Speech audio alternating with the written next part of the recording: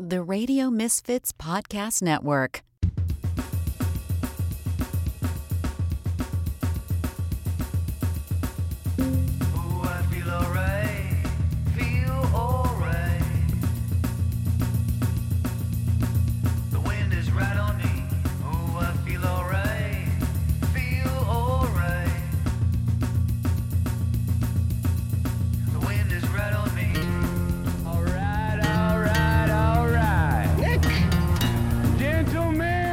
Your buddy, kind of guy you can drink a beer with. Start your engine! It's the Nick D Podcast. All right. Hello, it's the Nick D Podcast indeed. I'm Nick DiGilio. I'm your host. It is episode number 168 of the Nick D Podcast here at the Radio Misfits Podcast Network, the best podcast network in the world. RadioMisfits.com is where you can find a bunch of varied, entertaining, and awesome, and funny, and just spectacular podcasts that are available all over the place. You can also check out our streaming service, which is 24/7. It's just like a radio station. You turn it on, it's there, except it's better than a radio station. It's 24 hours of streaming. Check out RadioMisfits.live right now, where you can hear great unheard bands and unheard music, along with incredible episodes of the podcast, including mine. You can hear this podcast at 3 p.m. Central every day on RadioMisfits.live, and you can hear my other podcast, my Saturday Night Live podcast show, that's called That Show Hasn't Been Funny in Years, an SNL podcast. You can hear that every morning at 9 a.m. Central, along with 24 hours of streaming service at RadioMisfits.live. Hey, you want to be a sponsor here at Radio Misfits? Advertise with us. Let us know. Advertise with this podcast in particular. You want to sponsor it? I'd love to have you. Write your letter to the people in the sales department and say, I would like to sponsor and do some advertising. Sales@RadioMisfits.com. You want to be a podcast on a regular basis? We got a voicemail system that's open 24/7, and I encourage all of you who are listening right now to take the time to call us up and leave a message and leave a contribution and any kind of thing that you want. You got a megaphone message that you want me to do into the megaphone? Do that. We want to hear from you. We love hearing from you. So voicemail 24/7, 773-417-6948. Email us anytime you want, nickdpodcast@gmail.com. Jason Skaggs does all the music and the themes and the weirdness and the audio. My main man Ed does everything else. And it is RadioMisfits.com. All right, the Nick D Podcast, episode 168. It is a Tuesday. That means my dad's going to stop by and tell a joke. At the end of every Tuesday podcast, my dad busts into the apartment, pushes this woman out of the way. Hi, I'm Carrie Russell, and I love Nick's show. I know you do, baby. Yeah.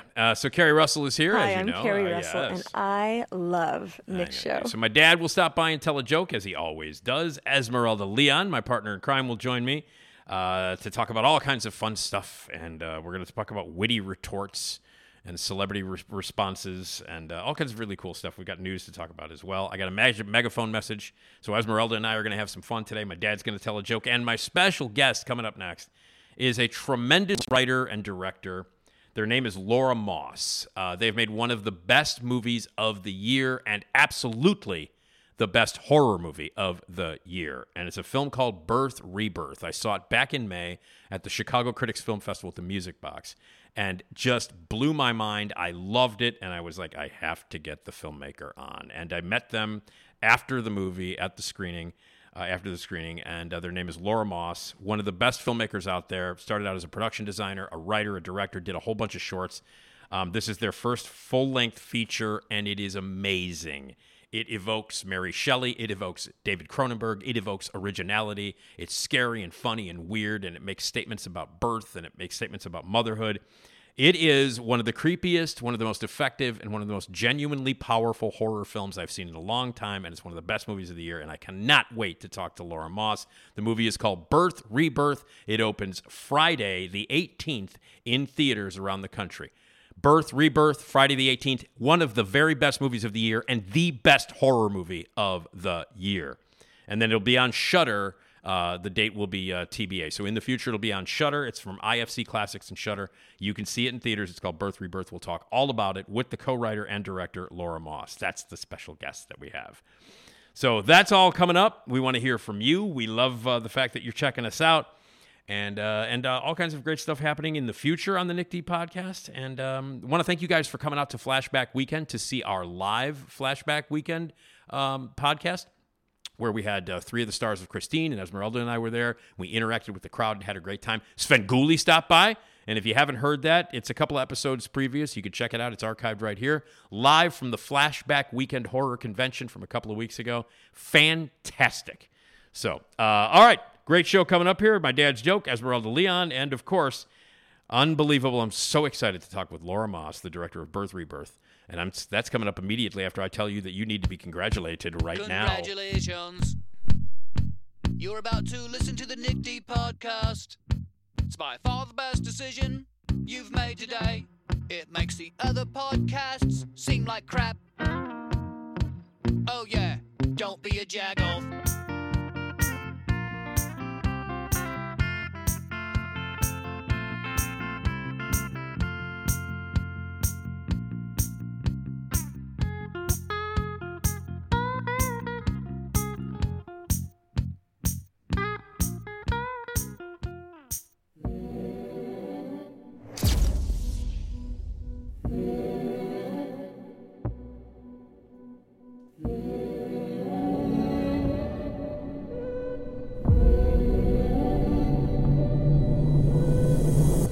Daughter's name? Lila Morales. Maybe she can help another kid out there. You can leave now. Do you remember a little girl who passed away last Friday? They say they don't have her. I'm trying to figure out what to tell the mother.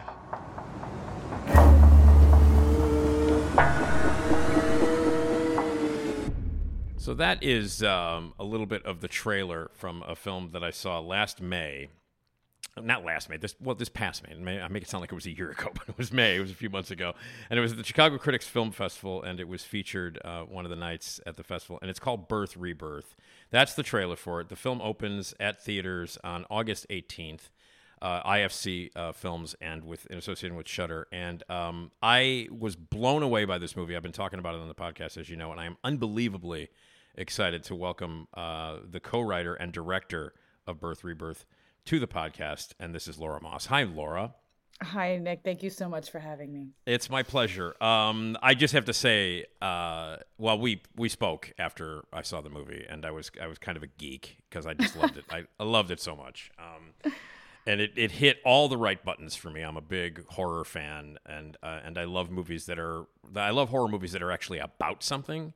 And that touch on something pretty primal, and this one certainly did that. And a lot of your influences are some of my favorite influences. I mentioned the first time, when we talked for 2 seconds, I mentioned Cronenberg right away. And sure. And I think the first thing you said was, I ripped off Dead Ringers. I think that was one of the first you said, which I thought was amusing, and I wouldn't put it that way. But I love the movie, and congratulations on it. It's just so damn good. And I want to talk about that. And officially it opens in theaters Friday on August 18th. This is Tuesday, so it'll open Friday. Yep. Yeah, it's a limited release, but it's theaters nationwide. So definitely look for it near you. Yep. And then at some point it'll be on Shudder. Was this like a co-production between IFC and Shudder? Is that how it worked?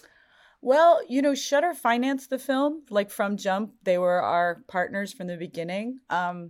And I believe that IFC is a kind of sister company with Shudder. So I think they came on board to do the theatrical release after our Sundance reception. Right. And so Shudder, I'll tell you something. Man, has that service just started to, has taken off. How about that? As a horror fan, I'm like, my God, that's my favorite streaming service that I have. Oh, it's amazing. And, I think it's a testament to Nick Lazo, Sam Zimmerman, and Emily Gatto, who are the kind of three major components of Shudder. They themselves are such horror fans, and I think have such an expansive definition of what horror is. And that's what I love so much about Shudder, is that whatever your taste is in horror, whatever subgenre or type of horror you like, you're going to find it there. And they're supporting it both in collecting already made films for their catalog, but also in their originals. Absolutely true. I mean, you can look at this at the catalog that they have of the older films and the newer films and some of the stuff that they're doing in the original stuff. Yeah. It's turned into this kick-ass streaming service. I mean, you could, you can go from seeing like last year, you could see in the past like months or so, you could see Dario Argento's new movie was on Shudder, and the Guar documentary, for Christ's sake, was on Shudder, and everything in between. And I think that represents everything that's kind of cool about Shudder. It's like Argento and Guar. You could watch those in the same day if you want.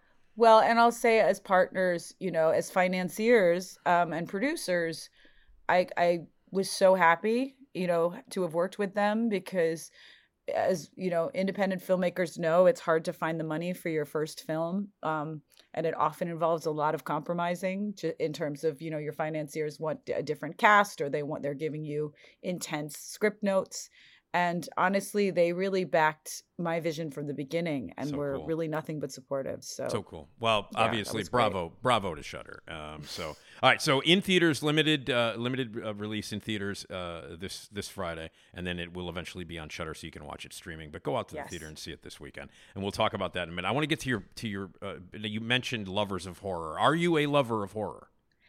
I am. I've been really into horror since I was a little kid. I have, 3 brothers, and I indoctrinated them into my favorite horror films. We were pretty much unsupervised for our childhood. Oh, wait, you indoctrinated them? Oh, yeah. I've talked to them recently about the trauma that I inflicted upon them, because I was a horror fan and they are less so, but they had to be because of me. But, it was, to me, it was always about, horror was always about the things grown-ups wouldn't talk to you about. These taboo subjects or difficult subjects were explored in the best kinds of horror. And I was obsessed with it. And now I think, my favorite and least favorite films are horror movies, because they are, they're so powerful, and when you see sort of violence or extremity on screen, it's really powerful.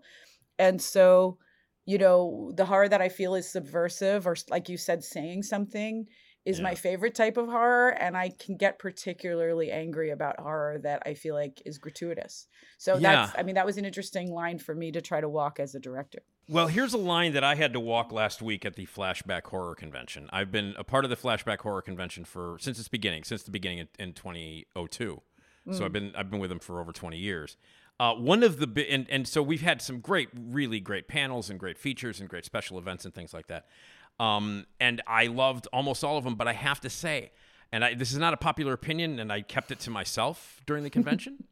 I cannot stand the Terrifier movies. I can't stand them. Oh, that's a lightning rod. It absolutely is. Now, listen, do I admire the fact that they made it on no fucking money whatsoever? You know what I mean? Mm-hmm. And it made a ton of money, and it's become like hugely popular, and that they did everything on set, and it's practical. I love all that. I just think they're really terrible movies, and so like that's not a popular thing. But again, like you said, there are sometimes when you react to certain things that are visceral.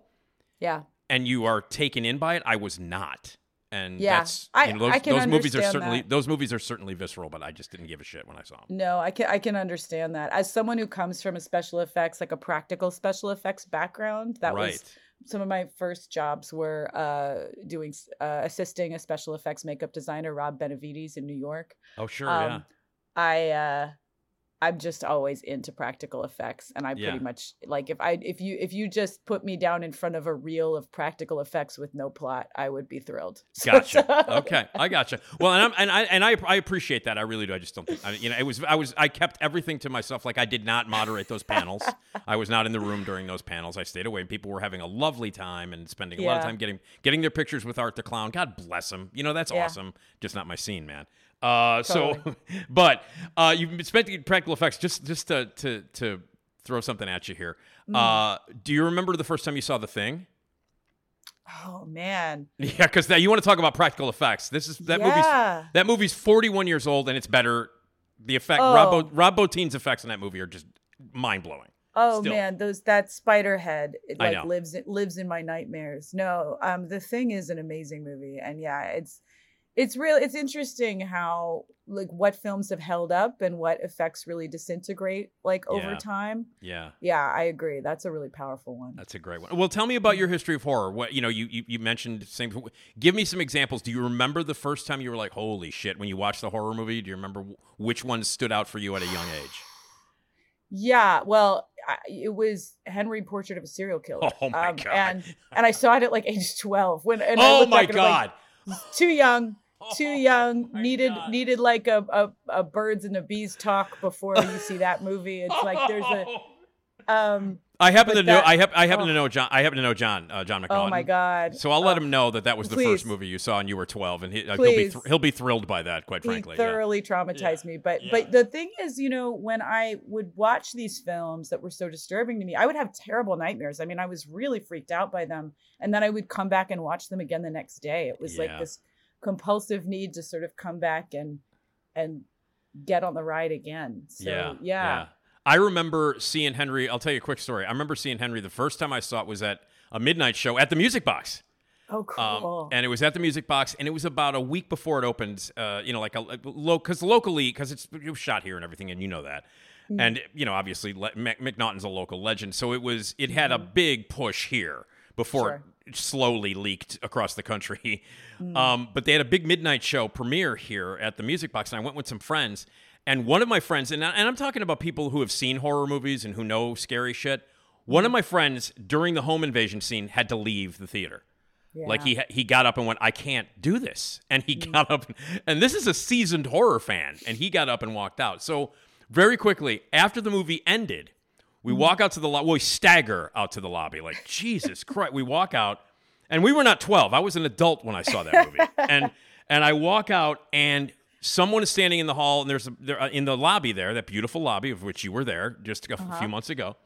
And they're gathered around, and they're having a conversation, and it's Tom Tolles, and I was like, I'm not going near him. I am not. That's fucking Otis, and I'm not going near him. And my friend who walked out during the home invasion scene just quickly ran past him and said, I don't even.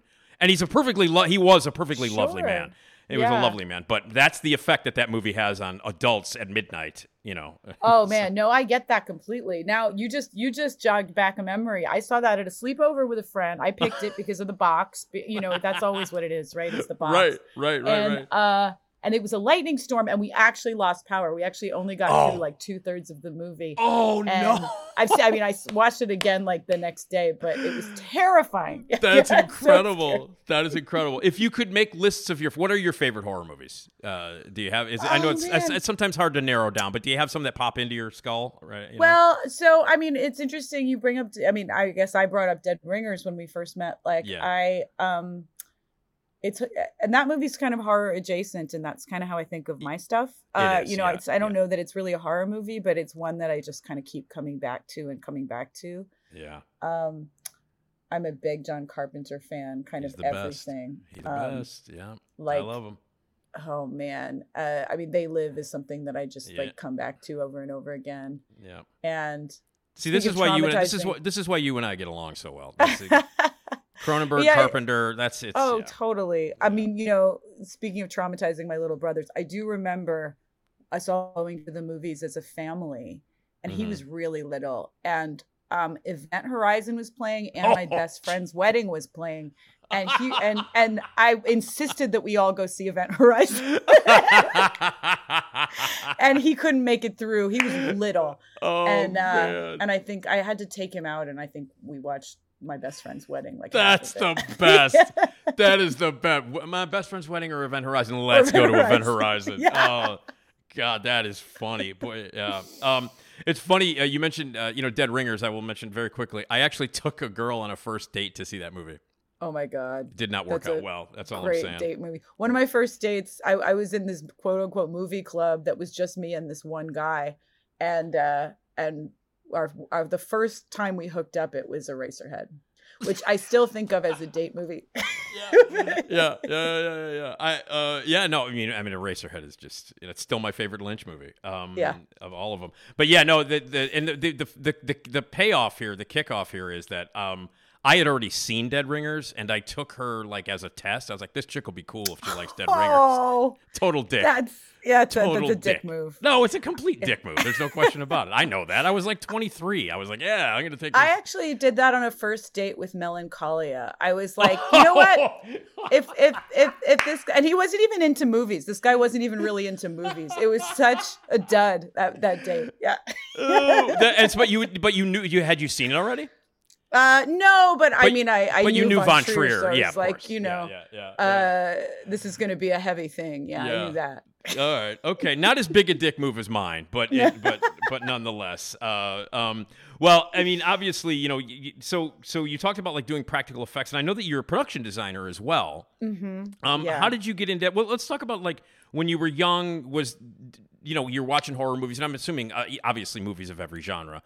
At what point did you go, you know what, I want to get behind a camera, or I want to make movies, I want to be a part of the process? What happened? What was the inspiration for that?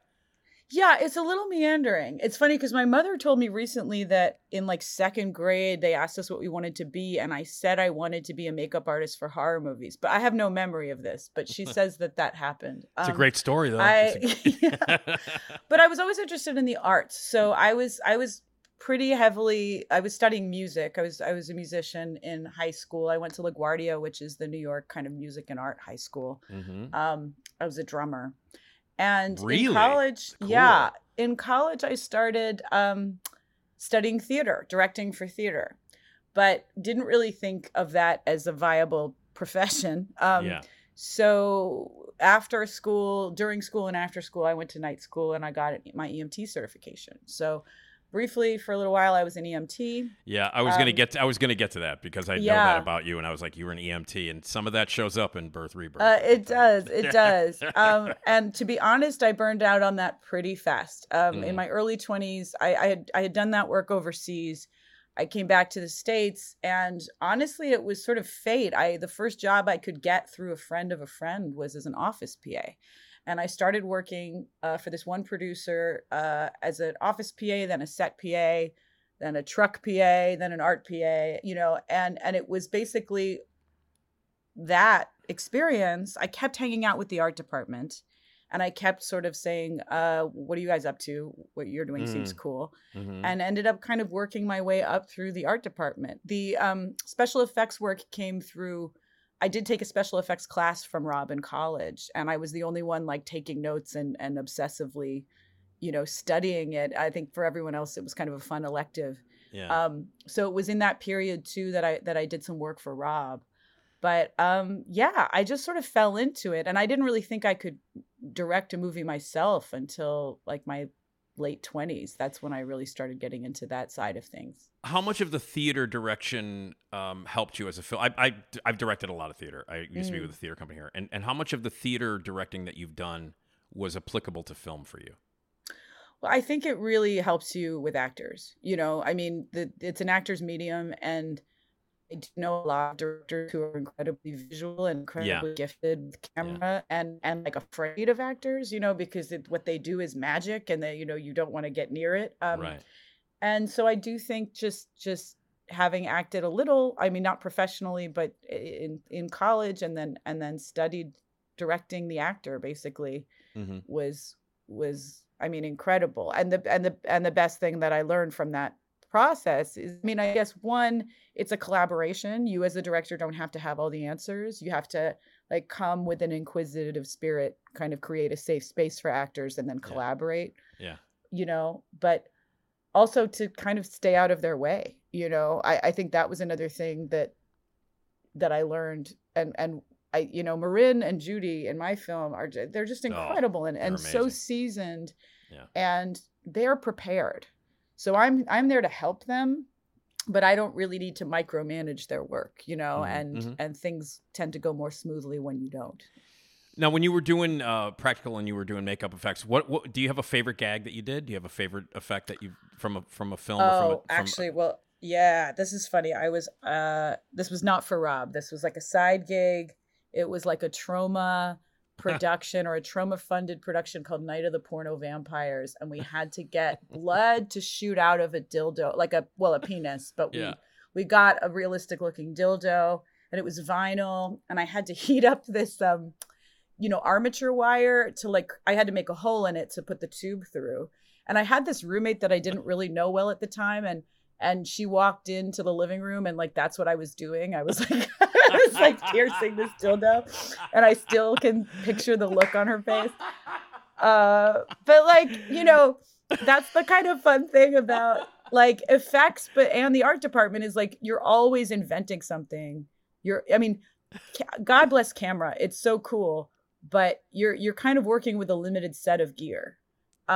You still, of course, have to be inventive and rig cool things. But with art, it's the known world is what you work with. You can be tiling a bathroom one day and mutilating a dildo another. Yeah. Mutilating a dildo. That's a great phrase. Right? That's a T-shirt right there. Yeah. Mutilating a dildo. I love that. Your roommate. Now, were you friends with this roommate, or you just kind of paying the rent? No, this was either college or just post-college life. So we were not close. We have not remained friends. No, because I think the dildo. I think the dildo thing traumatized her. Yeah. Yeah. So did the effect turn out well? Were you proud of it? Yeah. Not to bring you back to Terrifier, but there is something really fun about, in our film, Lisa Forst was our special effects makeup artist, and she's incredible. And we really prized medical realism over anything. We wanted this to feel incredibly grounded and incredibly real.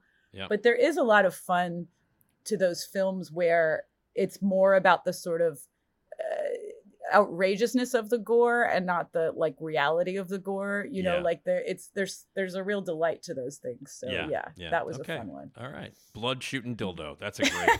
It's fantastic. And I'm shocked that ended up in a trauma film. What? I know, right? I know. So production designer, and then when did you start making your short films?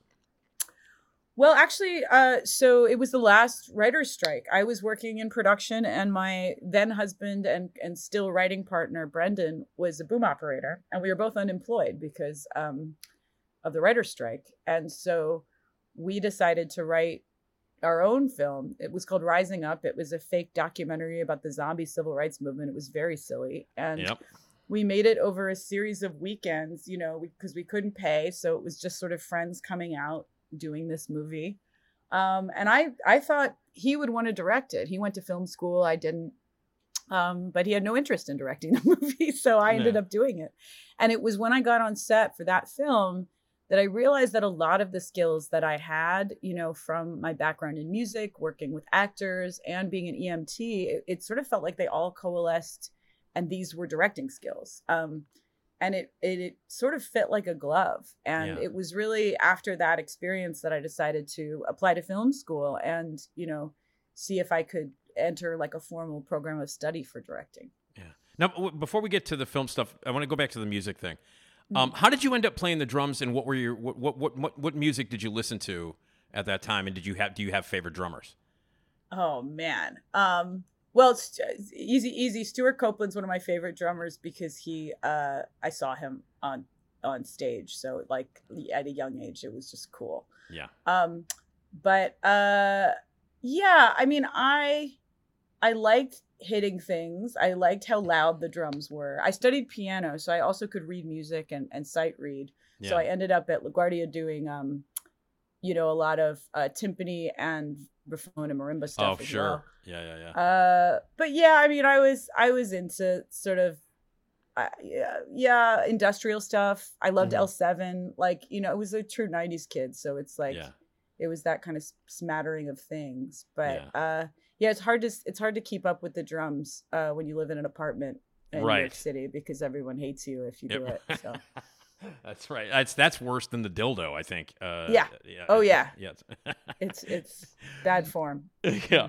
So you decided, okay, it's interesting. I did not know that he was your then husband. Yes. Yeah. We were married at the time. We got divorced when I was in film school, and we started really writing together after that. Isn't that interesting? How that kind of partnership was it more? Did you guys get along better when you weren't married and when you were writing together? We did. We weren't supposed to be married. We were supposed to be writing partners. It took a while for us to figure out the dynamic. But one of the good things about that. You've been through everything with someone, so it's hard to take their notes personally. It's true.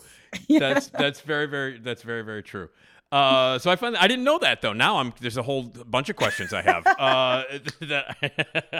I knew that he was your writing partner. I did not know that you were once married. That's fascinating. That's interesting. Has your like the past relationship you guys had, has that ever snuck in any of your work? It's funny. I've been thinking about this a lot recently because I subconsciously all the time, and I mean, I even think about this film being about two people, co-parenting an unorthodox child, but and these two people are not in a romantic relationship. And it in many, many ways mirrors our relationship, and our child would be this movie, So I think about that a lot. And I also think that in the writing process, if we have a two-hander like this, Brendan really adopted the character of Celie, and I really adopted the character of Rose, and identified more strongly with those characters. So yes, a lot of our dynamics play out in those two characters. And in fact, our DP, who was living with us during the shoot, she was like, "Oh, you guys argue exactly the way these characters argue." That's amazing. That is so cool. There's so much more to the movie now. And I thought there was a lot to it already. So that's fantastic. Well, before we get to Birth, Rebirth, again, one of the best movies I've seen all year, easily. And the best horror movie I've seen all year. And it's been a pretty strong strong year for horror. There's some pretty strong stuff. Oh, well, thank you. But your movie's the best out of all of them. Let's talk about how you came to Chicago the first time. And I saw your short film there Friday. And, yes. And I loved it. Oh. And tell me a little bit about that and how you came to Chicago, and now this lovely connection you have with our city and this fine organization that I'm a part of as well. Sure. Yeah. I mean, Friday was my thesis short out of film school. And it was originally a proof of concept for another feature that Brendan and I are actually hoping to produce next. And it's about a young girl kind of coming of age against the backdrop of Ted Bundy's execution in 1989. Right. And we had an amazing time. Chicago Critics Film Festival played it. It played at the Music Box, and I mean, I remember meeting Mark Borchardt that weekend. Yeah, he was in town that weekend. Yeah, it was a dream weekend, but it's such a cool festival because it really is like it's very filmmaker friendly. At that point I hadn't had a lot of experience with many festivals, and now I have, and it's really one of my favorite places. Yeah. Well, you came back this year.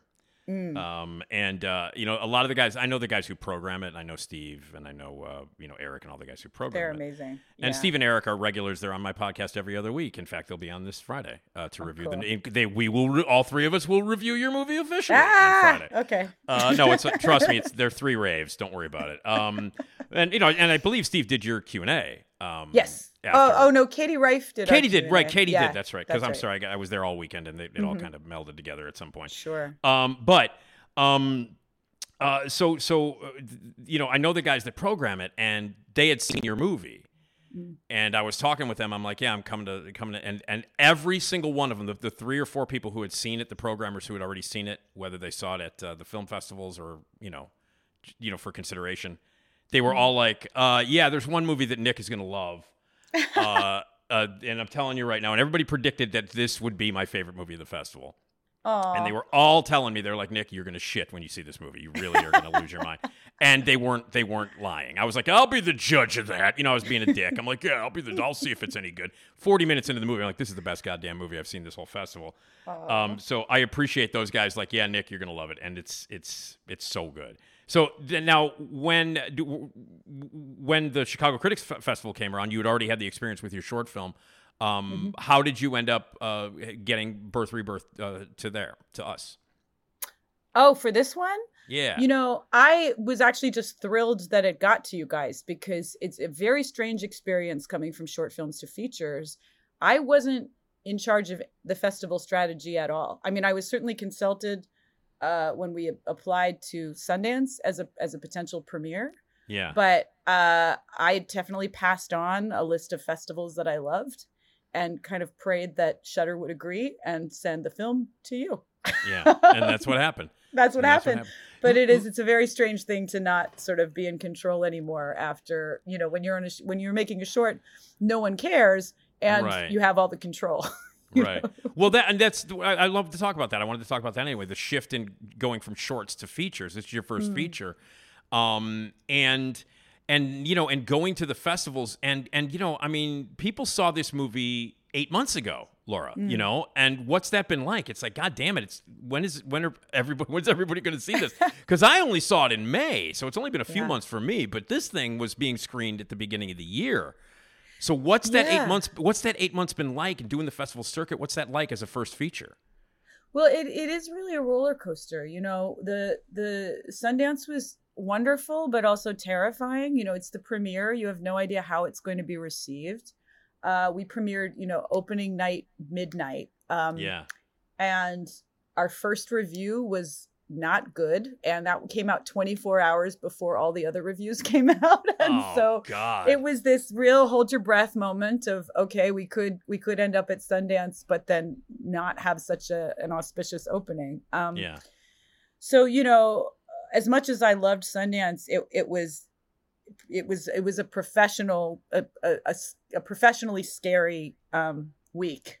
And the regional festivals, Overlook, Chicago Critics, Fantasia, have been really fun. There isn't that pressure of the opening, of the film's opening. Right. And you can just screen the film and you can talk to people who watched the movie. And so it really is like the best possible scenario. You've got sort of cinephile festival audiences that are jazzed to be there. Yeah. And now now there's going to be a theatrical, and it's sort of the roller coaster is ratcheting up again. Well, you seem to have a good time the night that I saw you at our fest. Oh yeah. Oh, I had a great time. You know, and I really do. That's my favorite part of this has been just to be able to connect with people. Who see the film and have a meaningful experience. All right, well, let's talk about the movie. First of all, tell everybody how. I want you to describe it because I don't want to give too much away or say too much, and I'm going to let you describe Birth, Rebirth to my audience. It's not like they don't know what it is because I've been talking about this goddamn thing since May. So, Birth, Rebirth. It's a Frankenstein-inspired story about two women who are kind of bound together by their relationship to a reanimated child. I guess that's as vague as I can be. Yeah. And still describe the movie. Mm-hmm. And I understand the origin of of Birth, Rebirth. It goes back a ways, right? I mean, this was not a new idea. This was an idea that came to you. Did it come to you like right after you read Mary Shelley's book, or? No, but I'd say that I was really fascinated with Mary Shelley's gender when I read Frankenstein. That it was in the context of reading Bronte sisters novels and Jane Austen novels, and I was really hit in the face by this horror novel written by a woman. So that, and then learning more about Mary Shelley and her histories, her history of miscarriage, her sort of tragic history with Percy Shelley. I was pretty obsessed with her. Yeah. And the idea of Victor as a woman, I think when I reread Frankenstein, in my early 20s, what would this mean if this doctor wanted to create life with their mind, but could use their own body to gestate the materials they needed to do it. Yeah. And so that idea was in my head. This is before I really ever considered myself a filmmaker. And I think I was free writing about it, showing it to Brendan, sort of saying, what the hell is this? And I remember Brendan saying, I have no idea, but I haven't seen it before. And so that was definitely sizzling on the back burner for a really long time. Yeah. And how much of your personal story is in this? You're non-binary, and how much of that? And I read that you said that at one point you're like, I don't know if I'm going to ever have children. I'm probably never going to have children. How much of that personal stuff did you put into Birth, Rebirth? I mean, it's deeply personal. I think it's very much about this female Dr. Frankenstein's relationship with her body. And it's about bodily autonomy. And I think in a lot of ways sort of abjection and disconnection from your body. So, I don't know how intentionally I put personal stuff into these movies, but they always find their way through. Yeah. I mean, very intentionally, I was exploring different ideas around birthing and around motherhood, because I think that's a subject that's just fascinated me for a long time. I do remember being in my early 20s and thinking, I don't think I could have a baby with my body. Yeah. And I remember using that phrase. But this film, for lack of a better word, gestated and came to life when I was in my late 30s, and I turned 40 in prep for this movie. So it was specifically a time where fertility, parenthood, having children, not having children was on my mind, but also in the ether, on the minds of friends my age. So I really think that just thematically soaked into the film. Yeah, it feels like a really personal work. Because it just seems urgent to me.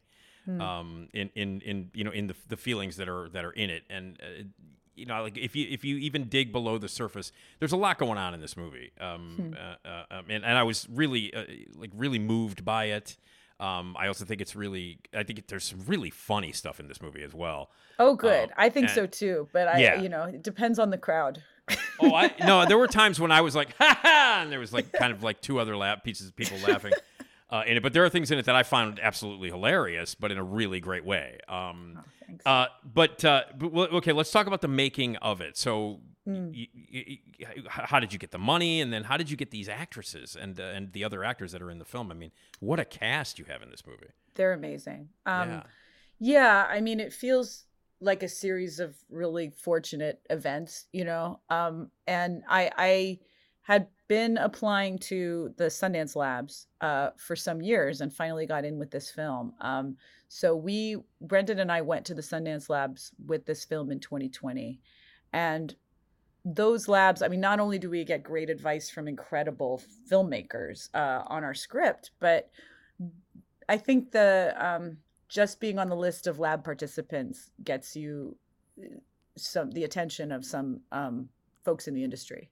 Mm-hmm. So we were able to meet with Emily Gatto from Shudder that January. So in January of 2020, we met her. She really loved the script and greenlit it basically right before COVID. Yeah. And then COVID hit. And, as awful as that was, for our film, it was probably ultimately lucky because I had time, and so did Marin. I had time to cultivate a relationship with Marin Ireland, who was my first choice for Rose. Yeah. Shudder was very excited about her. They had casting approval, but they approved immediately. And I was able to send this script in to Marin. She had time to look it over, and then we met up on Zoom and ended up talking for years about this movie. So she was attached pretty early. And then I had been thinking about Judy since the beginning, since writing the movie. But we didn't go out to her until we had a timeline for production, which wasn't until the summer of last year, of 2022. Yeah. And that was just, we didn't want to, if you attach two actors and you have no schedule, then you have to schedule around both of them. And it just becomes less likely that the movie ever gets made. Sure. So that was our strategy. But I mean, yeah, it's a dream. I mean, both Judy and Marin are just incredible. And, there were days on set where I was like, I'm not doing anything. They're just doing everything. Yeah. No, they're both amazing in it. They're both amazing. Now, I it's kind of funny to see Judy playing a nurse. Sure. In the movie. Well, for people who do not know, she was in Scrubs and Carla on Scrubs. Yeah. Carla on Scrubs, and she wears scrubs in this movie. She does. And was that? I mean, that obviously was not lost on you guys completely. No, I was afraid she would turn us down for that reason. You know, because I knew that there would be, and there have been in reviews, comparisons. Obviously, she's a very different kind of nurse in this movie. Mm-hmm. But Judy, she has done some great. She's acted some great dramatic roles in the past, but I think she's known more for her comedy. Mm-hmm. And I was really excited. I mean, she read the script and then hopped on a Zoom with me the next day. And it meant so much to me that she really deeply connected with this role. I mean, she's a mother herself, and I think this was a personal film for her too. Yeah. Now Marin had to do some very incredibly weird stuff in this movie. She sure did. She's some fearless. Some stuff that involved turkey basters and things like Yeah. that. And was she game the whole time? I mean, she was totally game. Yeah. She was totally game, but as a director, I want to make sure that I'm taking care of her. Yeah. So, the things that I did in preparation, Chananan, my DP, and I storyboarded every frame that involved nudity or anything that was going to be sensitive in that way. We also were lucky. I mean, Chananan, our DP, our AD, first AC, and boom operator were all women. So we were able to create a closed set environment that I think made Marin feel more safe in those moments where she did have to be, nude. Yeah. And doing some crazy stuff. Yeah. Oh yeah. Okay. You got to tell me about the pig, right? I mean, there's a pig in this movie. There is. Who wrote this movie? Was there just one? Was there just one on set, or did you have stunt pigs, or just one? Anjali is one and only. Okay. Her full name is Anjali Lakshmi Srinivasan. She is one of a kind. She really was one and only, because when Brendan and I first wrote this movie, I envisioned a teacup pig, and like a tiny pig, and those aren't real. It turns out. That's just a baby pig, and then they grow up and they become very, very large. Yes. You can have a runt every once in a while, but it's rare. So were you picturing Babe in your head? Yeah, smaller. I mean, I was picturing like a tiny pig. Okay. It doesn't exist. And so it's funny. So Brendan came on to executive produce this film, and our producers basically, and he said to them, in addition to consulting with Laura on set over the script, I'm here for anything that, any special projects. And they were like, you are in charge of the pig. And so he was looking far and wide, and we found Anjali was 45 pounds, and she was half the size of the next smallest pig that we could find. Oh my God. So it had to be Anjali. And, she turned out to be great. Her owner, Aparna, was great. And we really worked together on, the pig seizure and other effects that were really challenging to accomplish in the film. Was she a diva? Pig? She was food motivated. Okay. I'll say that. She did have a large entourage. Yes. Oh, is that right? That. Okay. Well, a trainer and an owner, and just more people than Judy had or Marin had, for sure. Well, the pig's great. Gives a great performance in the movie. She's great. Yeah, she's absolutely great. Did you guys were you on? Did you follow that schedule? Did you shoot it on time? Did it come in like on budget and all that stuff? It came in on budget, on time. We had 24 days to shoot it. We wrapped on September 28th, and then we premiered in January. So post was really a sprint. And we had an incredible post team. Our editor, Taylor Mason, you really chased us. She was cutting while we were shooting, which was necessary for that kind of timeline. Yeah. But Taylor's amazing. She comes from a TV background. She's won an Emmy for the Black Lady sketch show, and she also cut episodes of Ryan Murphy's Dahmer series. And we would joke that this movie is like, Black Lady sketch show meets Dahmer. But she had this wonderful knack for suspense and horror, but also comedy. And I think she was just able to balance the tone really well without me having to kind of go in and micromanage it. Yeah. Now, do you like it when people refer to this as a horror film? Is that what at its core, is that what you want it to be defined as, or more? Well, I do think of my stuff as kind of horror adjacent. That's, I love horror, and I don't have a problem with it being classified as horror. I just hope that people won't expect jump scares. I think that my only problem with the classification of horror is that if an audience is coming in with the wrong expectations. Yeah. I also have a pretty wide definition of horror, so I think it fits in there. But I've also heard it called, a psychological thriller. Yeah. It's black comedy. Yeah, yeah. I mean, I think of it as a comedy, but a lot of people don't. No, I do too. I think it's a black comedy, and but with horror elements to it. But you know, I mean, if you want to like on the simplest of levels, it's like, yeah, okay, it's a horror movie. Let's talk about that. But yeah, it falls under all the because it's a really great film. You can't classify it as far as I'm concerned. It's just a really great film. And thank you. It falls under a whole bunch of different categories, and it works under all those categories. But yeah, what has the response been like when people, because like when I was overjoyed, you saw me 15 minutes after I saw the goddamn movie, and I chased you down in the lounge because I was just so hyped about it. And a lot of people, aren't as weird as I am and are like jumping up and down and happy after seeing that movie. What has been the response that people get like immediately the responses that you've been getting about the film? Well, I love how much you love this movie. And I certainly have a lot of affection for this movie, but it is not for everyone. And I don't mind that at all, actually. I feel like, it's really meaningful to me when folks connect with it on a deep level. And that's the beauty of being at these festivals, is that they know what I look like and they can come find me and talk to me about it. I guess I should not be surprised. A lot of women in their 50s and 60s have come up to me and really responded to this film. Mm-hmm. A lot of people who have given birth, really appreciate this film because it in some ways, I mean, certainly these are not the only birthing experiences, but we do show some of them, and it's not sanitized, and I think that there's an appreciation for that. Mm-hmm. So yeah, I mean, I just like the conversations that it sparks, and then if someone's not into it, that's also fine. Nobody's been angry; they just tend to leave me alone. They tend to. Oh, is that the person who made the movie? All right, I'm staying away from them. That's all there is to which it. Is fine. That's great. I ran right up to you though, so that's the difference. All right, can we talk a little bit about AJ Lister? Oh yeah, she's amazing. Yeah, amazing as the little girl. What great work! And what was it like working with a child like that?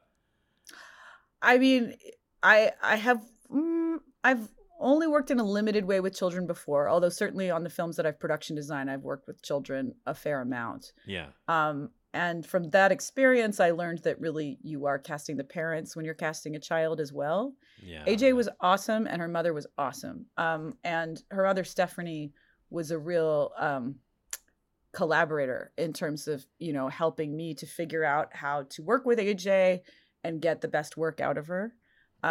She had just finished shooting Challengers, the Luca Guadagnino movie that's coming out, I guess, early next year. Oh yeah, where she plays the little throuple. Movie. Yeah, exactly.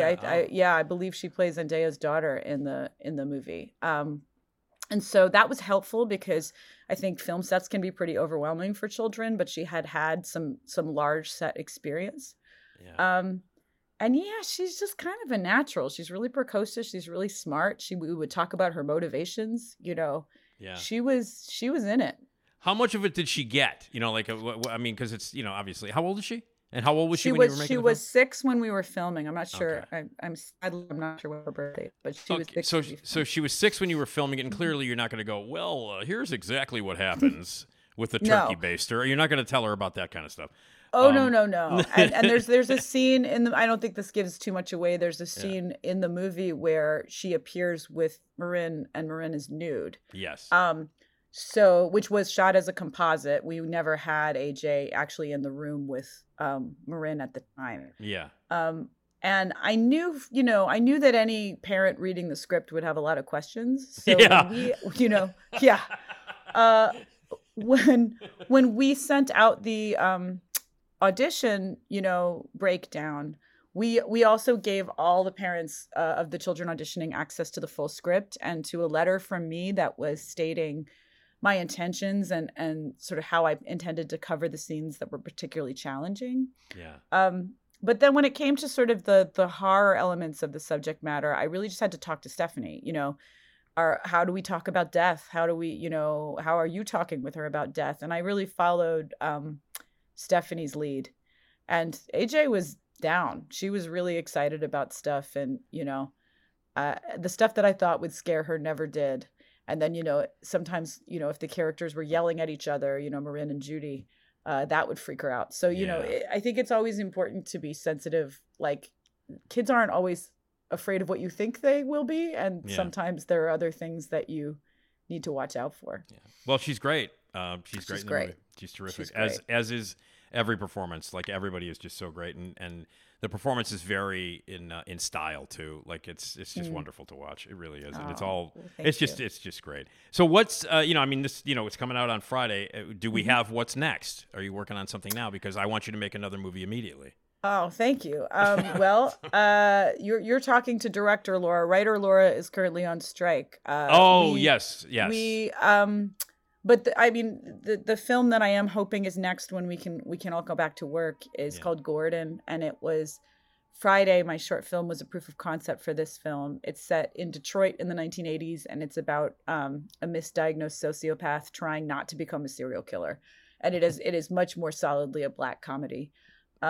So that's what we were working on and trying to sort of develop when we went on strike in May. Well, good luck with the strike. I hope you guys get what you deserve, because you do deserve. This is absurd what's happening. No, thank you. Me too. I think this is an existential fight for not just writers and actors, but the whole industry. So I agree. I totally agree. So, well, listen, I can't tell you enough how much I love your movie. I can't wait to see it again, and I'm dragging everybody I know to see it. On the big screen, and eventually it'll be on Shudder, and you should watch it on Shudder. But before it comes to Shudder, whenever that will be, it's TBA on that. Get your ass out to the theater and see it. Yes, I'm just looking up. If you'll bear with me, I can tell you where it's playing. Oh, okay. At the Ford City 14 AMC in Chicago. Mm-hmm. And then at the Cicero 14 in Cicero, Illinois, and in the Barrington 30 in South Barrington, Illinois. Okay. We're playing nationwide, but those are the ones that the local ones here in Chicago that I know about. Yeah. Okay, great. And I will keep posted. Like as we get closer to the opening date, which is Friday, I'll look it up and see if there are any more theaters. But those are the theaters. Look it up. It's called Birth/Rebirth.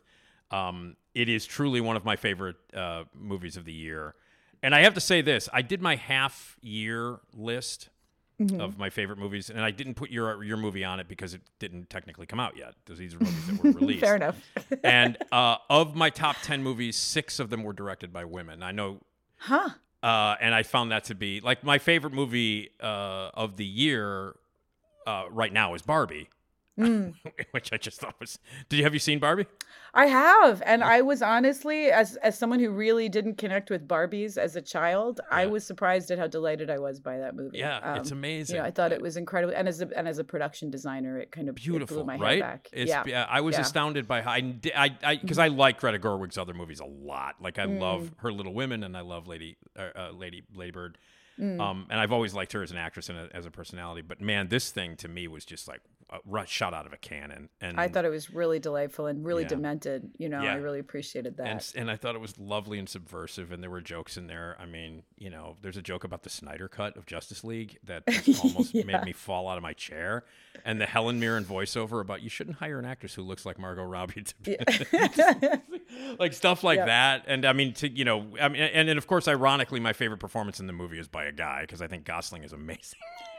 I know. I mean, Ken steals the show. It's true. Although, the thing about, Margot Robbie has a tougher role because she's playing a straight man, right? Yep. She's playing a vacuous doll going through an existential crisis. So I think there's a lot of virtuosity to that performance. But great. Yes, he's so wonderful and so flashy that it's hard to ignore. So anyway, so the ladies have been making great movies this year. They have. And as a non-binary, I just want to say that your movie is extraordinary. And I Thank you. It blew me away. And on that level of, like I've been telling people that if you want to like take Mary Shelley, combine it a little bit with Cronenberg, and then add a bunch of really funny sort of black comedy, that's what this is. Oh, well, thank you. That's the perfect description. That's what I would dream of. So goddamn good. Rebirth. It'll open at Ford City, Cicero, and other theaters, and then it'll be on Shudder at some point. But you should go out to the theater and see it. Laura, I can't even explain to you how excited I am and thrilled that you were able to take the time to do this. And I plugged the hell out of it at Flashback. I played the trailer, and it got a really nice response from the crowd. So, thank you. And horror, that tribe of horror fans that were in Chicago last weekend, they know about it. So, great. Well, thank you so much, and thank you for having me today. Okay, thanks, Laura. Thanks. Take care. Laura Moss, incredible movie is called Birth, Rebirth. God, it's good. All right, you know what else is good? Esmeralda Leon. Esmeralda, yeah. Esmeralda Leon, yeah. Esma, I'm talking about that Esma. Esmeralda Leon, yeah. Esmeralda, yeah, yeah. Oh, Esmeralda Leon, yeah, yeah. Get yourself some Esma. Love me some Esma. Esmeralda Leon, yeah. Esmeralda. Yeah. Esmeralda Leon joins me on every show, and today is no different. Hello, Esmeralda. Hello. How are you? I'm doing good. How are you? I'm okay. Good weekend? Yes. Yeah, it was a pretty good weekend. Oh, all right. Well, we'll get to that in a second. Oh. Yeah, man. Yeah. Good weekend. Oh, yeah. So, we got that. We're going to talk about that. We got a magic megaphone that we're going to get to. My dad's going to stop by and tell a joke. So, we're preparing for that already. Oh, wait a minute.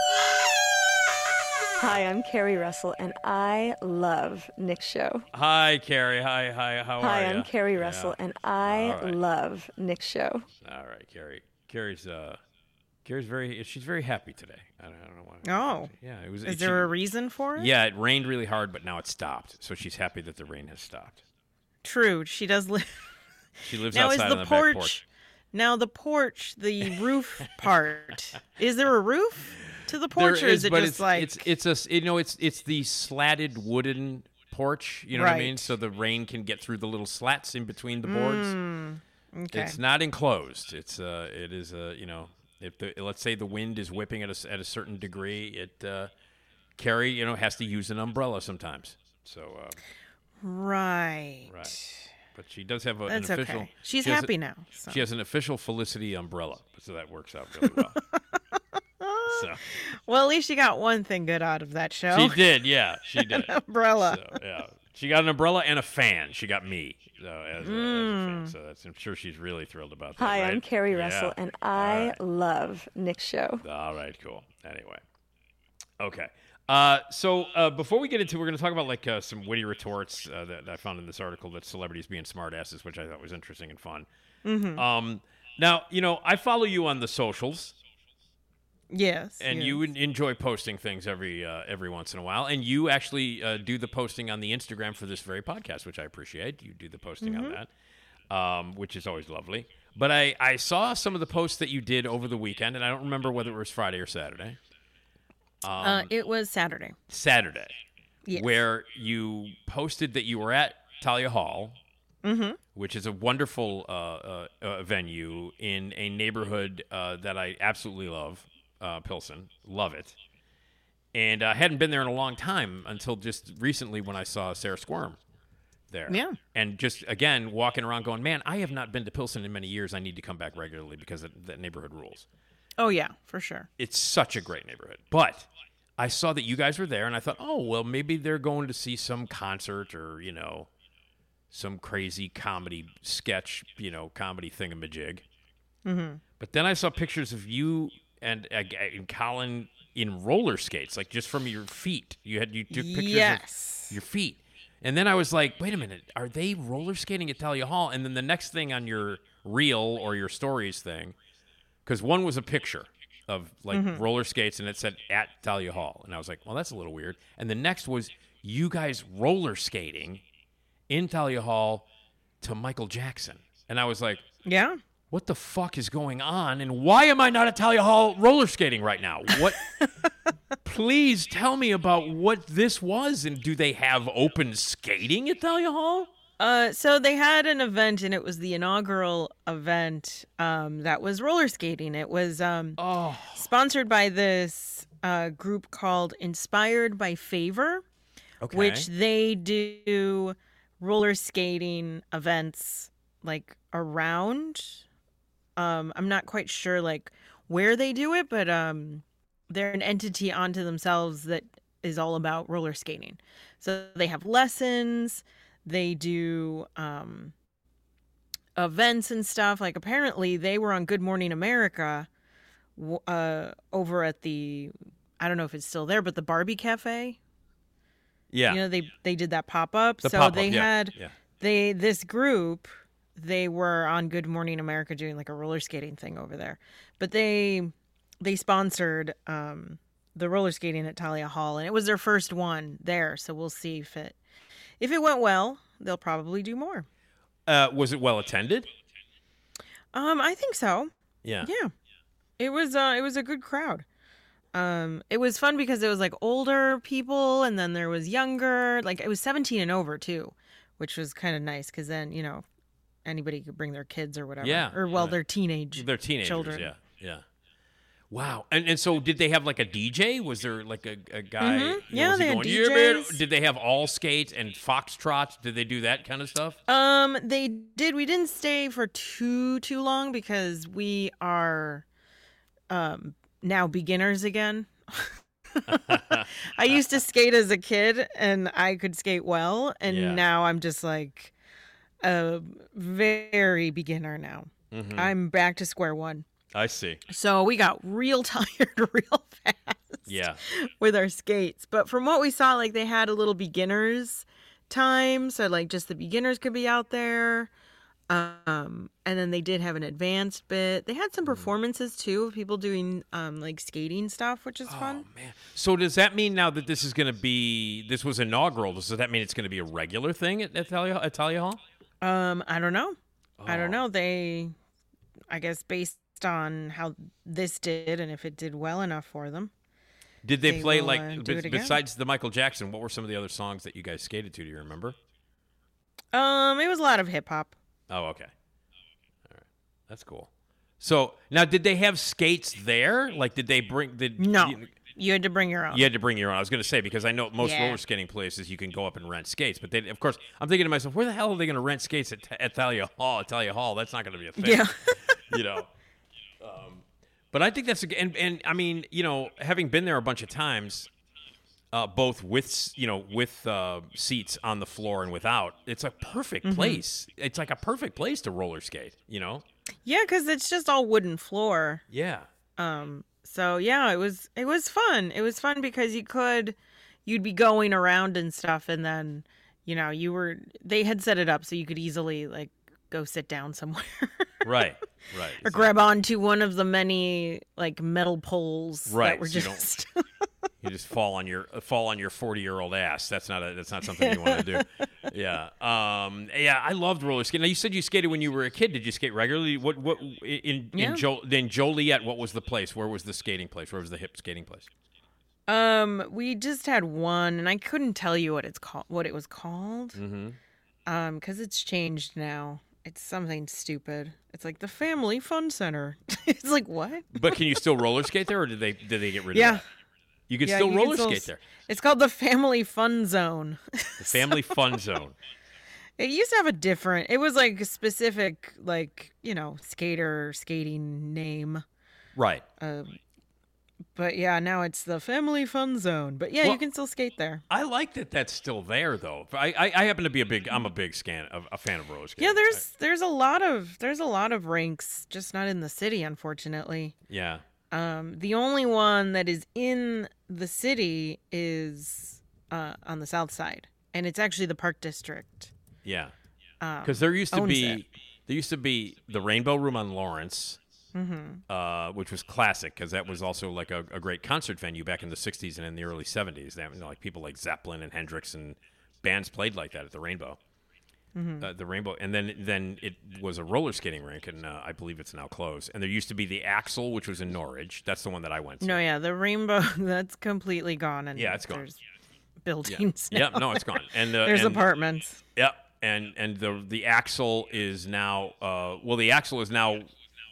It's not. Remember, that's the place that we talked about a lot on Harlem Irving, it was like a ripoff of Chuck E. Cheese, and people were getting punched. Oh, right. The cops were always there.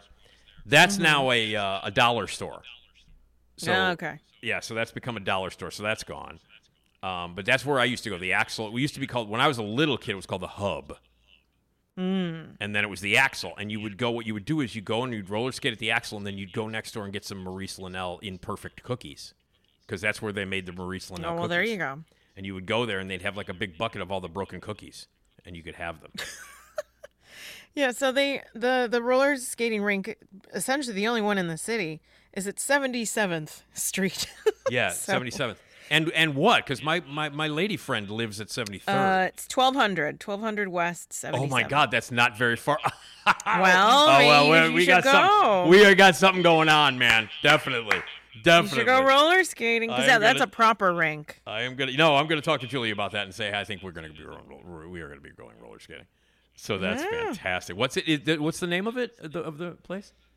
It's the Park District. Oh, it's a Park District. Okay. Yeah, it's a Park District, but it's called the Martin Luther King Family Entertainment Center Roller Rink. Oh my God, it's quite a name. Fantastic. But yeah, it's part of the Park District. I used to roller skate every Tuesday after school at St. Patrick's, Jesus Christ, at St. Andrews, which is at on Addison near Paulina. Mm-hmm. And we used to roller skate there. You had bingo there on Friday nights in the gymnasium. It was the St. Andrews gym. It's still there. The gym is still there, and I don't know if they still do bingo. I know they don't do roller skating, but they might still do bingo. I'm not sure. So bingo was on Friday nights, and then Tuesday after school was when we would roller skate in the St. Andrews gym. Nice. Yeah, and they had lemonade, and you could like roller skate. They would play car wash, and everybody would clap, and they would do the limbo. When you do the limbo. And yeah, stuff. I could not. And I'm sure they did it at this because they did kind of pref it. They were like, "Oh, we're gonna do like all this stuff." Yeah, the old later. school stuff. Yeah. And I'm sure they were doing those kind of competition things. Yeah. But I could not. Yeah, I don't know. I haven't been on skates in years. Like if we end up going to the MLK Fun Center or whatever it's called, I'm gonna fall on my ass and probably break it. No, and actually, Colin did fall. He fell like twice in a whole thing. Like they had to go get. They had to what? They had people kind of like a ref and like just kind of people like to help you along just in case. Or so somebody had to rescue Colin. What? So they kind of had to like they went over because I think he fell. He fell once on his butt and then he kind of fell again getting up. And they were just like, "Are you okay? Like, do you need help?" Like they were just kind of trying. They're there to help you out. Yeah, the assistants to help you out. Yeah. But yeah, it was. I didn't fall, thankfully, but my feet were crying. Yeah, and my shins were on fire. The joys of getting old, Esmeralda. I'm telling you, it's unbelievable. Because I used to be a badass skater. I was one of those. Yeah. I used to go all the time. I was able to pretty much, I could like even go backwards okay. Me too. Like I could hold my own, but in this thing, I'm just like, broom, broom, broom, broom. That's exactly what's going to happen. If Julie and I go skating, that's exactly what's going to happen. I'm going to end up like smashing into a wall or falling on my ass, and it's not going to be good. Yeah, and I have my own skates, and they're I bought them like 15 years ago because they were really cool. Yeah. They look like Adidas sneakers, and they're blue and yellow. Yeah. And so the issue with that is though, well, I don't know if for me it would work, but most like most roller skates, you'll see like they have a higher. It goes up to your ankle, like past your ankle, so you kind of have more support there. Right. This has none because it's like it's a shoe. Like I'm sure if I took off the wheels. See. Yep. No, I know what you mean. Yeah, they have those. Those are. You remember back in the old days where like if you now hold on, let me ask you: did Colin have his own skates too? He had to go get some at Buy It Again Sports. Oh, okay. Yeah, so they have roller skates at Buy It Again Sports. I'm not surprised. I think people still. I think that's still not a too thing. many, not too many, but they did have a selection. Wow. But so you remember those skates that like if you would go roller skating and you didn't and they weren't real skates, they were clip on, so they would clip onto your shoes. Oh, I never had those. I only saw them like for little kids. Yeah, but I mean, you could get them older too. Like they really attach them to your actual shoes. So you. Oh, I never saw those. Yeah, no, I guess those were usable. I had actual real skates because I used to be watch. Worried that they would fall off. Me too. I wouldn't trust them. Are you kidding me? And you couldn't do anything cool. Like you couldn't like spin around or go backwards. They'd fly right off your feet. Yeah, although there is apparently, this is interesting. There is a, I don't know how this works because again, it's a detachable roller skate. Yeah. And it's like fancy, like it's of now. It's not like, oh, this is an old thing. Mm-hmm. No, they're trying to make it a thing. So do they attach to your? They attach to your shoes. So if you got a pair of shoes, you can actually clip these things on or attach them to your. Yeah, it might be a thing that you have to buy like their shoe. Okay. I don't know if you can use your own shoes. So it's not like a unit. It's because it has a little. They have little like hook thingies, right, that are on connected the bottom. just to that shoe. Yeah, I gotcha. Yeah. So then, you can hook on the lace, but then you can just walk with them, which I kind of like that because then you could go skating, and then you just take off the wheels and boom. Then you're done. Just shoes. Yeah. Because here's the issue, and it was funny to see everybody at this place. Everyone had just big bags. Everyone had backpacks because you have to carry your skates in. Right. So everyone had a backpack, a giant backpack. So this would have been nice. I used thinking to, about it. It's like, that would have been great. I used to carry mine over my shoulder. I would tie the laces together. Each skate, I would tie the skates together by their laces and then drape them over my shoulder. Like, I would have one skate over my back shoulder and one over my front, and like the laces held them together. I would tie the laces together, and that's how I would carry them on my shoulder. Yeah, I would have bruised myself. Yeah, my skates were very heavy. They're very heavy. I had because I was obsessed when I was a little kid. I was obsessed with the roller derby.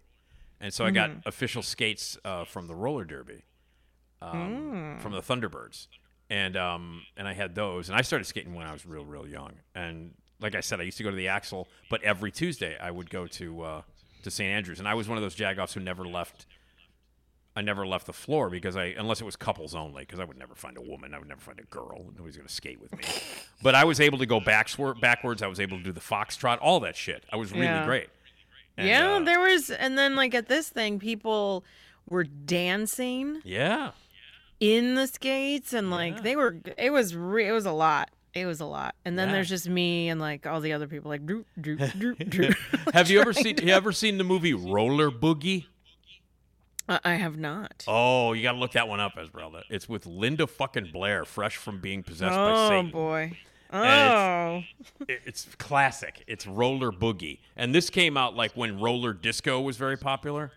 Yeah, I mean, this was like when I was like 12 or 13. When I was at the height of my roller skating, disco took over, and it was like people were dancing like Tony Manero with skates on, and it became a thing. Like roller disco became like a huge thing, and they had roller disco parties, and like. Every episode of like the Love Boat and all the sitcoms in the 70s, at one point everybody was roller discoing. Right. It was a thing. Yeah. Yeah, and they used to. But I remember, they would play. Some of the music that they played was fantastic. It was mostly disco. But I remember it specifically at St. Andrews, in the gym at St. Andrews. The most popular one. Everybody would go nuts when they played Car Wash. That's when everybody would go. Oh yeah, well that makes sense. And everybody clapped, So, but yeah, Car Wash was like one of the more favorite ones in that. So, that's great. But no, there were people who used to like do the splits and do the dancing and the disco, and it was a full-on routines. Yeah, we didn't see. Well, we saw that with the performances, right? But not anybody. I didn't see anybody doing it while we were skating, like free skating. Right. There was people like doing a little bit of a trick and here and there. Yeah. I would love to see like at one of these things just some dude coming out with like what he wore in 1977.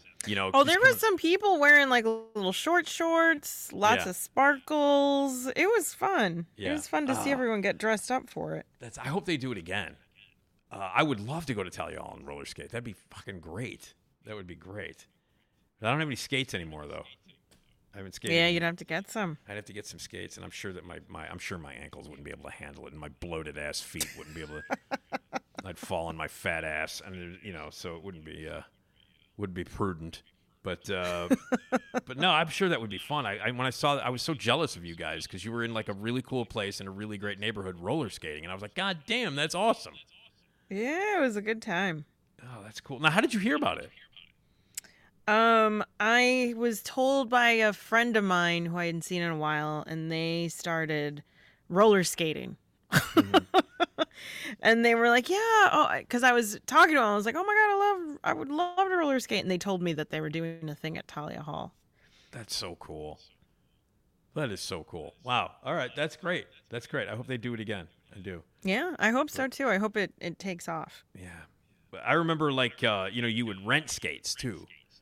And that, when you go to these skating places, and that's just as safe as, the bowling shoes, because you'd be like, right. You gotta wear socks. Yeah, you have to wear socks, and But I don't care how much shit you spray into bowling shoes. You know how the guys they would do, they'd spray that shit in there, the disinfectant, like that's supposed to make us feel like safe. I guess it is. Like 6,000 other people have worn those goddamn things, and so I don't know. Yeah, the skate and I used to, because I had my own skates, and if I, for some reason, like if we ended up, calling an audible and going roller skating, and I didn't have my skates, I remember I was such a snob about the skates that they had available at these places. Be like, these skates suck, man. Wow. Yeah. Would you did you have wheels and stuff? Like, did you get like special ones or? Yeah, did you buy one separate from the ones that came with the skates? I had over my I didn't have a career. I was going to say career. Yeah, I had a fucking career roller. You were in the low level amateur roller skating circuit. I did. I think I had like 5 pairs of roller skates over the years. Oh my goodness. Yeah. Yeah. I also had 3 pairs of bowling shoes over the years. Like I went there. Oh wow. Yeah. Did you ever have? I never bowled while I was skating. Blades? Oh no, I never had roller blades. Never. About you? Did you rollerblade at all? I did have rollerblades. Yeah. And actually, they had been sitting in my parents' house for many, many years, to the point where my mom then did take them out because they were still in the box. Like we would always store everything in the boxes, like shoes. You kept and everything. Oh, really? So okay. Everything was in that box, and my mom's like, I pulled them out and they just fell apart. Oh. Because it had been so long, and they were plastic, like rollerblades, like shitty little rollerblades. So they were like Barbie. Kids. They were like Barbie and Ken's rollerblades in the movie. Yes. Yeah. Oh yeah. Yeah. Okay. But they just like disintegrated in that box. That's so funny. That's so funny. Now it's rollerblading is a different skill set than roller. It is, and I hated it. Roller skating. I was not that big a fan of rollerblading. Because rollerblading is much more similar to ice skating, and I can ice skate. Mm-hmm. And I can barely ice skate. Yeah, I played hockey, so I can ice skate. But I never did rollerblade. You would think it would be a natural because I can skate. I can ice skate, but I never did. It feels different. It does feel different between ice skates and rollerblades. Yeah. I always hated that the brake was in the back of a rollerblade because I was so used to roller skates, and I would always try to go forward. I'm like, damn it. Yeah, that's not going to work. Yeah, because you had the big rubber stopper on the front of the front of the skates. Those are awesome. Yeah. Oh man. Yeah, but rollerblading, I never did do that. And I remember. Well, it's actually come back a little bit. Like it was unhip for a while, but now people are rollerblading again. Yeah, I've seen people rollerblading. I don't know how they do it on the street. Yeah. I remember trying to do it, and it was the worst because, like, any little rock, any little thing gets into your wheel, and it's the worst. Yeah. But now everybody's on these goddamn scooters, these motorized scooters, and they're all like, how about the jagoffs who are on the sidewalks? Like, what are you doing? Yeah. I mean... And then the worst of them all is the ones on those 2 big wheeled looking things where it's literally it's like a skateboard with two giant wheels. Do you know on who the used sides to? And you know it's who, motorized. You know who used to ride that all the time? Ride one of those all the time? Vic Vaughn. Remember? What? Remember Vic from? He did not have one. Yes, he did. He made one of those. He did. He may have busted that thing out after you were gone, after you had left. I think it was after I left. No, he would skate because he lived in the Loop, and he would skate that goddamn thing into work. He would bring it in. It would be in it would how the fuck do you balance on this thing? It was like two big wheels in the middle. Yeah. Yeah, that he had one of those, Esmeralda. He used to. God. I always see people like that, and I secretly wish they could, just fucking bite it. Well, clearly, though, he started riding this thing after you had left. After you had left. Yeah, because he would have. I would have not. You would have. You would have made fun of him hell. Oh, absolutely. Because he had it in the newsroom. He would I would have completely. No, I would walk in there and I'd be like, "What the fuck is this thing?" And he's like, "Oh man, I love it." And then he would get on it in the newsroom and ride around the fucking newsroom, and I'd be like, "What are you doing, man? God. What is wrong with you?" But he loved it. He loved it, man.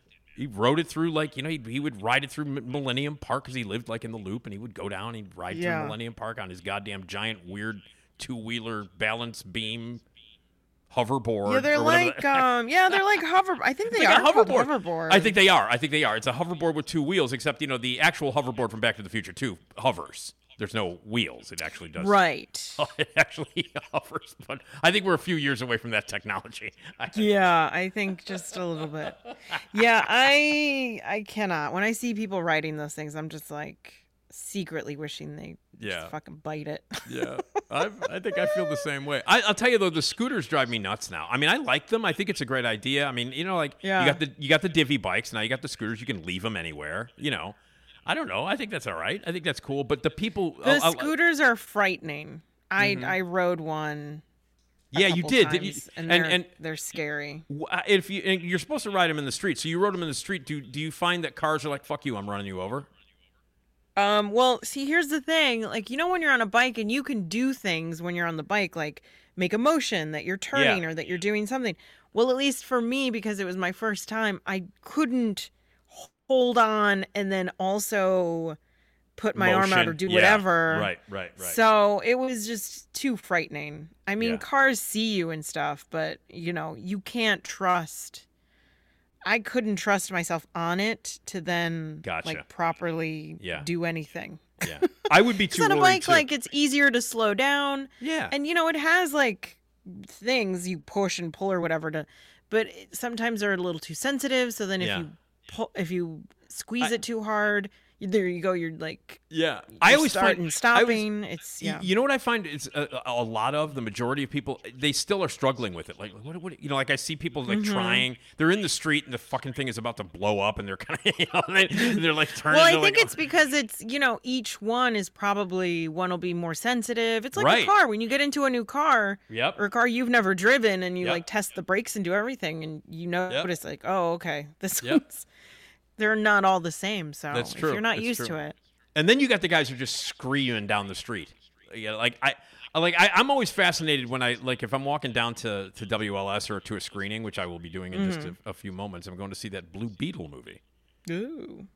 It's that DC movie, and George Lopez is in it with a big beard. That's the only thing I really know about it. But anyway, I'm always amazed by the people who are flying down the Michigan Avenue Bridge or trying to weave through traffic on these scooters on the Michigan Avenue Bridge. I'm like, what are you doing? It's very frightening in my mind, but if you can do it, I guess. Yeah. Now, what if instead of rollerblades, what if we just roller skated down the street? I mean, it's same thing in my opinion. I've tried to roller skate on the street. Again, rocks and any little thing just messes you up. I mean, the most ideal is a rink or a freshly paved parking lot. Right. Or a gymnasium floor. But even that's questionable because I remember that there were certain spots at St. Andrews that you would have to avoid because there were the wood was kind of old, or it was there were cracks in the wood. Right. And you could go flying across the goddamn room. Yeah. So, And then they would have the limbo contest. And then you would, because I think it was... That's amazing, because you're going back, you're limboing. Yeah, you're leaning right? all the way back. Yeah. Yeah, because you can't just duck under it. Well, no, but you could do the splits. You could do the splits and duck under it. Oh, sure. Yeah. Yeah. But they would have the limbo contest, and if I remember correctly, I think it was $1 to get in.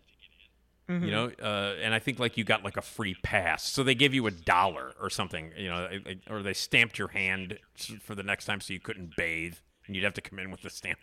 Wow. Don't wash this stamp off. You know. It's so stupid, so stupid. But I went every week. So, well, I hope it's a regular thing at Thalia Hall. Yeah, I hope so too. Yeah, it's so cool. That's so cool. Now, are you guys gonna since Colin just bought skates? Is he gonna try and skate more often since he just got skates? I mean, I guess. Like I said, all the damn rinks are either on the south side or like out in the suburbs. So. Then when he gets out of them again, is he just gonna go? Is that? I mean, maybe. He might, you know, second round might be a little better. You just got to get back up and used to it. But yeah. But you know, my body's old, man. I'm a fat fuck now, and if I try to get on skates, it'd just be like, dude, what are you doing? Just go home and sleep. Go home and sit on the couch and watch, you know, Tattletales. Nobody, you know. So anyway, all right. Well, that sounds like fun. That was as soon as I got all jelly when I saw your picture. I was like, motherfucker. You FOMO. I was like, damn, man. Yeah. I was like, why aren't I at Thalia Hall right now skating? And it was like they were skating at "Don't Stop Till You Get Enough." I was like, "What the fuck, man?" That's like one of the few Michael Jackson songs I like. You know. Oh man, yeah. All right. Well, I remember one time, Mike. It was like teen night at the Axle, and I think it was called the Axle then. It might have been called the Hub. And my cousins who were older than me, my cousin Jeff was like 4 years older than me. My cousin Kathy was 5 years older than me. And I was like 11 or 12, and they were like, we want to bring you to teen night. But I wasn't old enough because I think you had to be like 15 or something to get in. And so, but I wasn't old enough. So I remember they were like, we're going to bring you in. And I looked because you see me. I'm a squirrely little son of a bitch. I'm short and, you know, little. And I was even shorter and littler and squirrelier when I was a kid, you know, like, when I was like 13, I looked like I was 8, you know? So they're like, so Kathy and Jeff, my cousins, are like, yeah, we'll take you to the Axle. And so they gave me a fake birth certificate. Like, not a fake. No, they gave me somebody else's. Not a fake. I'm sorry. They gave me a birth certificate that wasn't mine. Yeah. It was a birth certificate to a friend of theirs who was like their age. So they were like 5. So let's say I was 11. So this was like a 16-year-old or a 17-year-old's birth certificate. Wow. And I'm 11. I mean, is that how you had to show proof? I guess. I mean, you don't have driver's license when you're like 11. Don't. You know, so you bring a birth certificate, and then they were like, okay, they're gonna quiz you at the door. So you got to know your name, you got to know your date of birth. So I remember them, like really intensely quizzing me to make sure that I had this other identity, so I can go fucking roller skating at 9:00 at night because it was late. Yeah. And so they were like, okay. Yeah, because it was like still, wow, that's. Yeah. I got in, and everybody who was in there, like all the teens that were in there, were like, "What is this little kid doing?"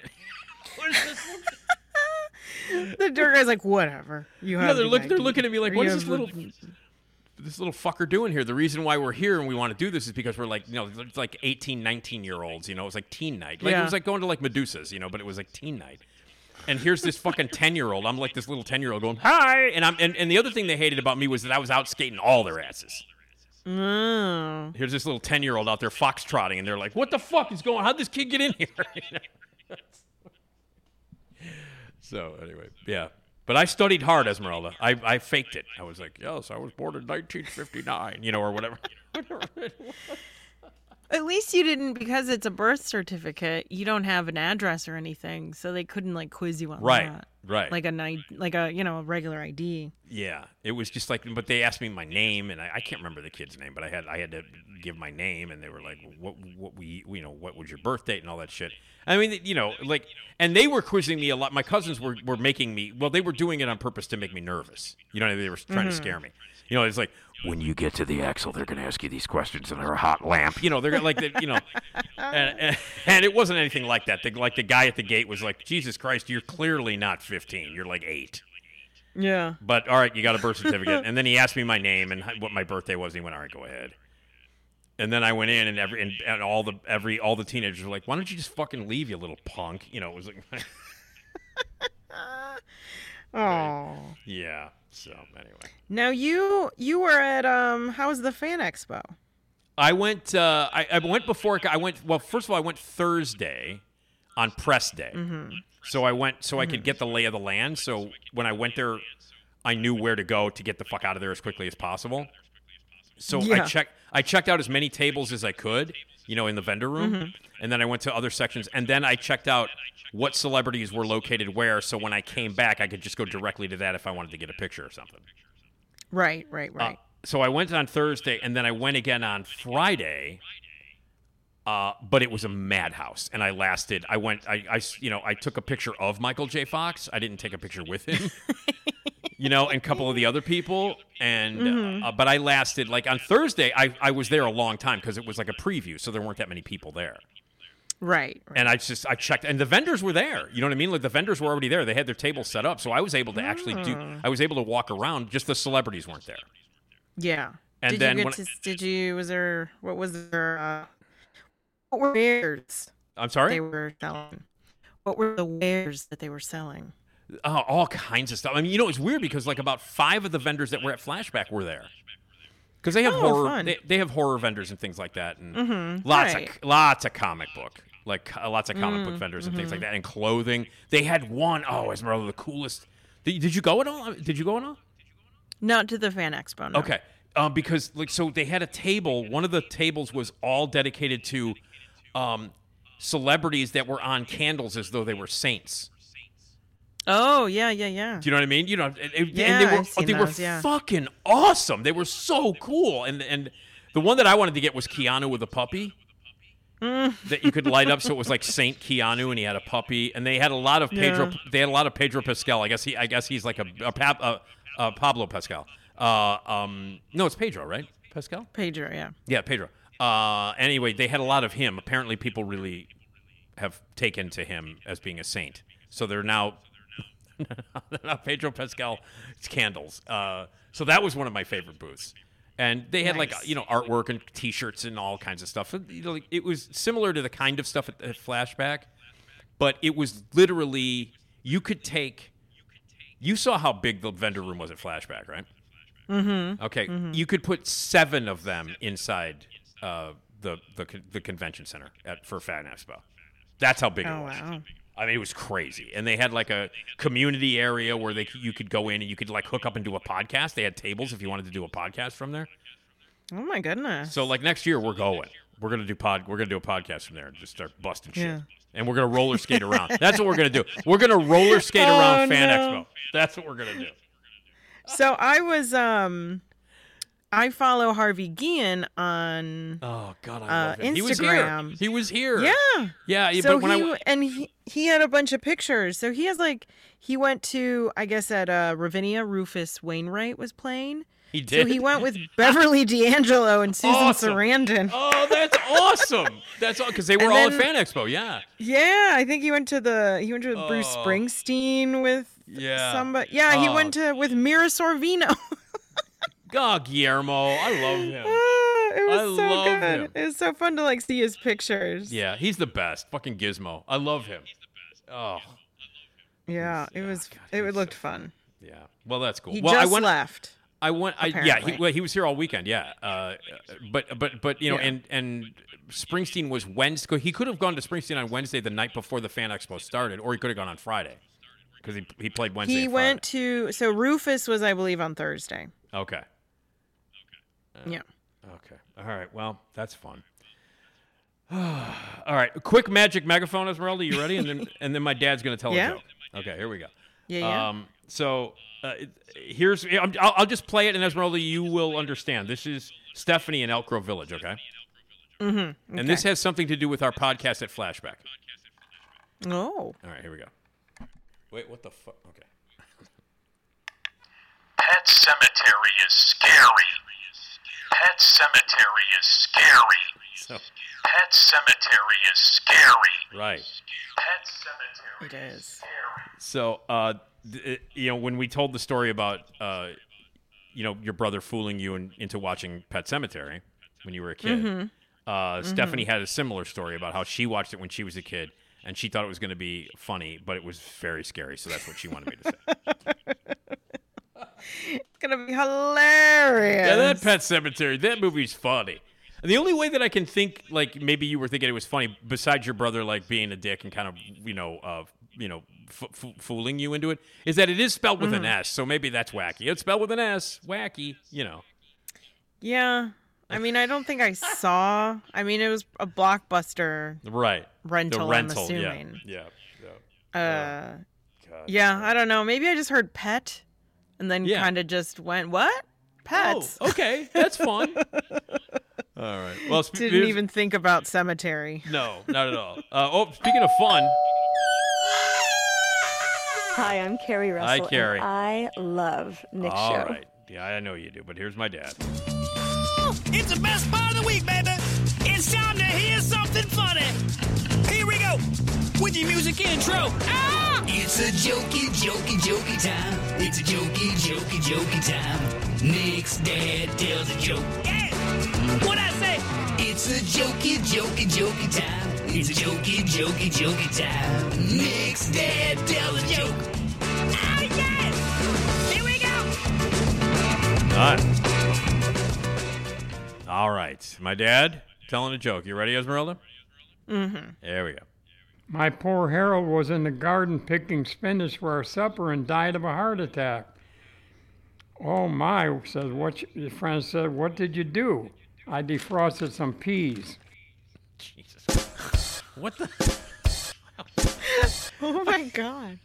That was jokey, jokey, jokey time. It was a jokey, jokey, jokey time. Nick's dad told a joke. Jesus Christ, Esmeralda, my dad getting dark. What the hell? Yeah, that's, woo. All right. Wow. All right, Dad, way to go. All right. Nothing like death jokes on a Tuesday. All right. Well, thank you, Dad. He'll be back again next week. I would like to thank Jason Skaggs for doing all the music and the sound and the cool stuff. Ed for doing everything else. You want to be a part of the podcast? Voicemail 24/7 anytime you want. 773-417-6948. Email us nickdpodcast@gmail.com.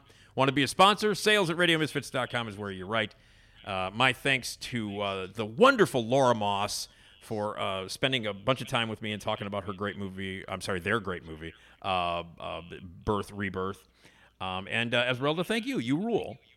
Oh, thank you. And the next episode is Steve Procopi and Eric Childress are back after a couple of weeks off. They've been away because we'd had Flashback and all kinds of other stuff. But they're back, and we're going to be reviewing Blue Beetle Strays, which is the Dogs Talking Dirty movie with Will Ferrell providing one of the voices, and then Rebirth. So that's all coming up. So if you want to check us out, keep us 24/7. You can check us out at radiomisfits.live. Esmeralda, thank you, and I'll talk to you next time. Okay? Thank you. All right, everybody. Thanks for listening, and we'll see you next time on the Nick D Podcast.